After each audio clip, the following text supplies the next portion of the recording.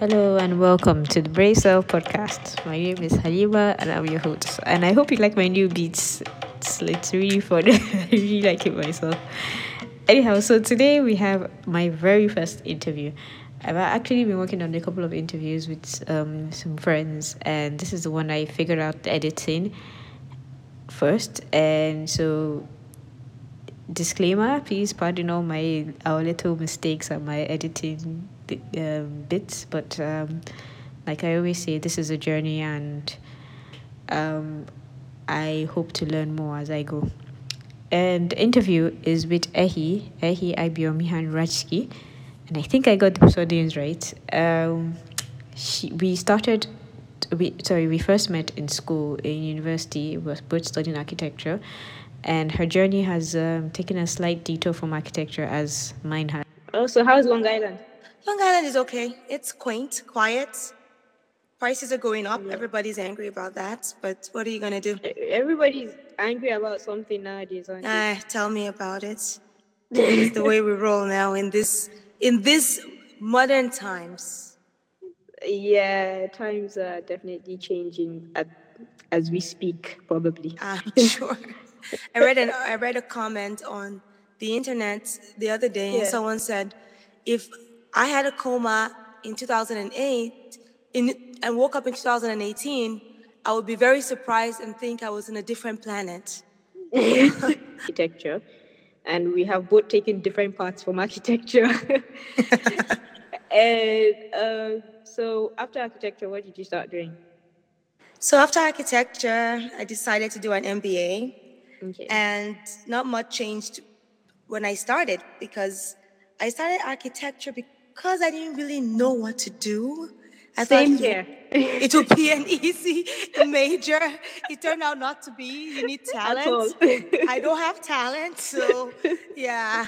So I went for an MBA trying to figure. I thought I would do human resources, and then when my first semester they said the accounting students get a job first, and the finance students get paid more, and I thought I need a job first because I'm here on a visa. Nobody would. I need an H-1B. I was on an F-1. And so just as they said, I got into accounting and I got a job.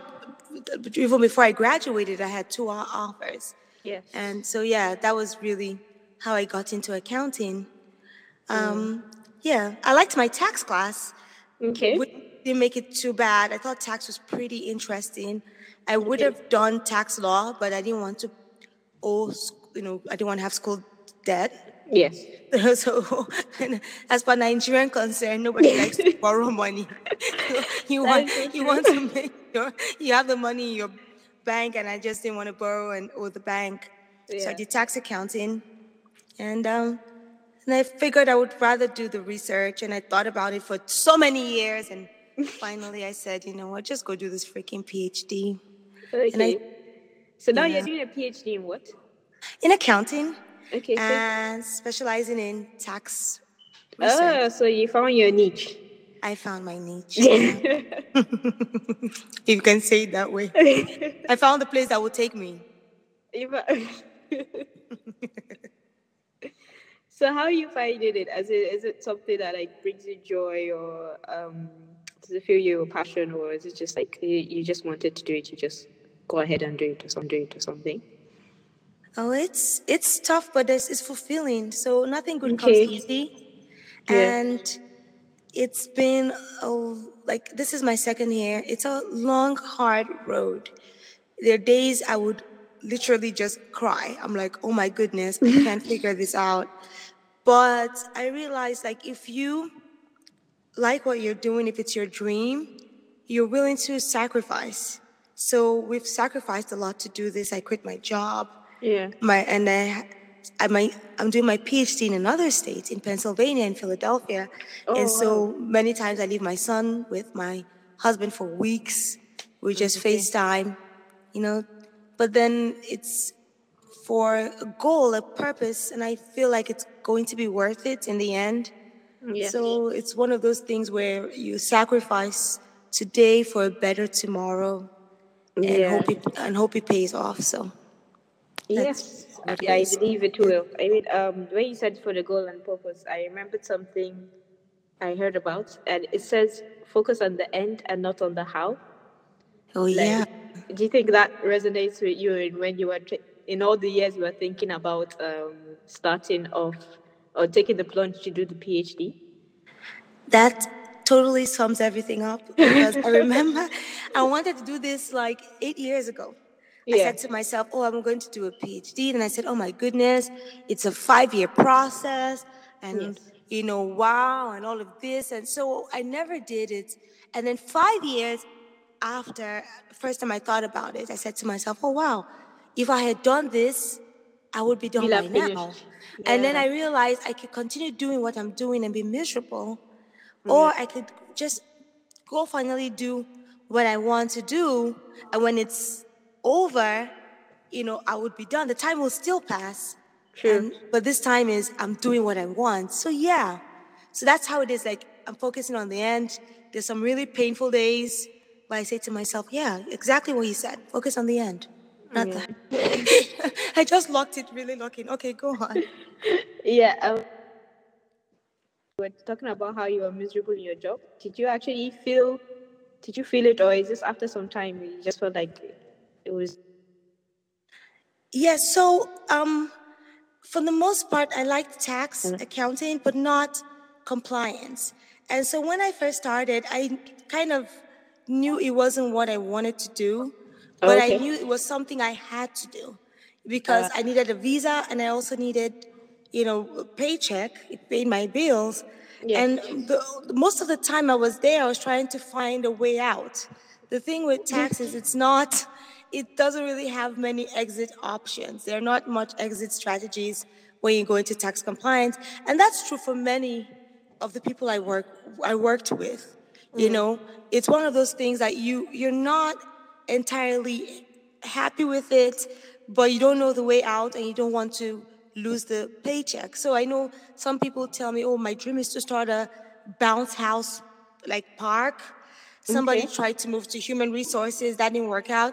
Somebody I know, a manager in tax, is starting to do like a sales thing on the side, hoping that will be her exit. So people are trying to find a way out, and this was, my way out. I just had to do it abruptly, like, walk away, rip up the band-aid, and be like, thank you, goodbye. Yeah, but yeah, very few people like. So anyway, you were talking about finding a way out, which I find interesting, and then that's how most people get into starting their own business or setting up a shop on Amazon or Etsy or something like. But how did you find your own way out?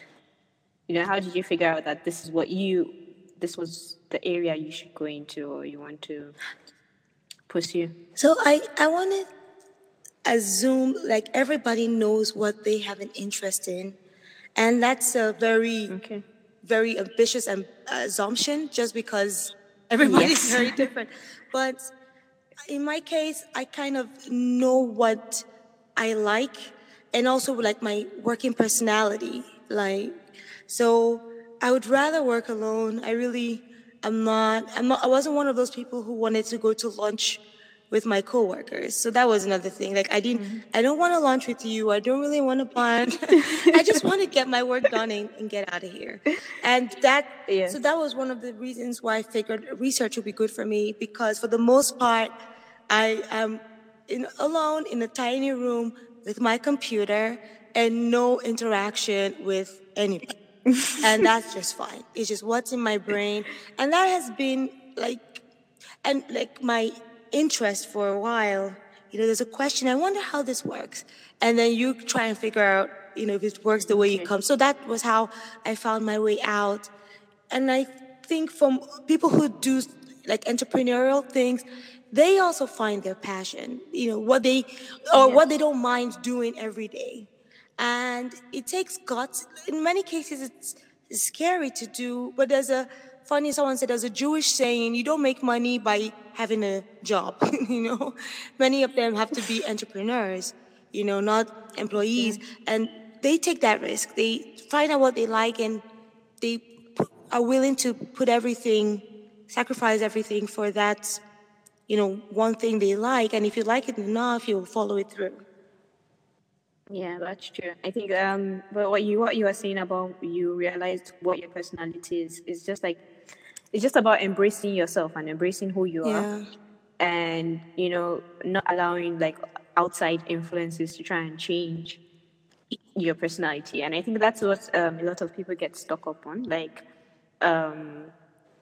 okay, I like this, but other people think I'm better at this, Yep. you know. So, and that's one area which I guess it's hard. I mean, like we found ourselves in architecture, not particularly. I know I failed the jam form because architecture sounded funky. So, to be honest with you, You know.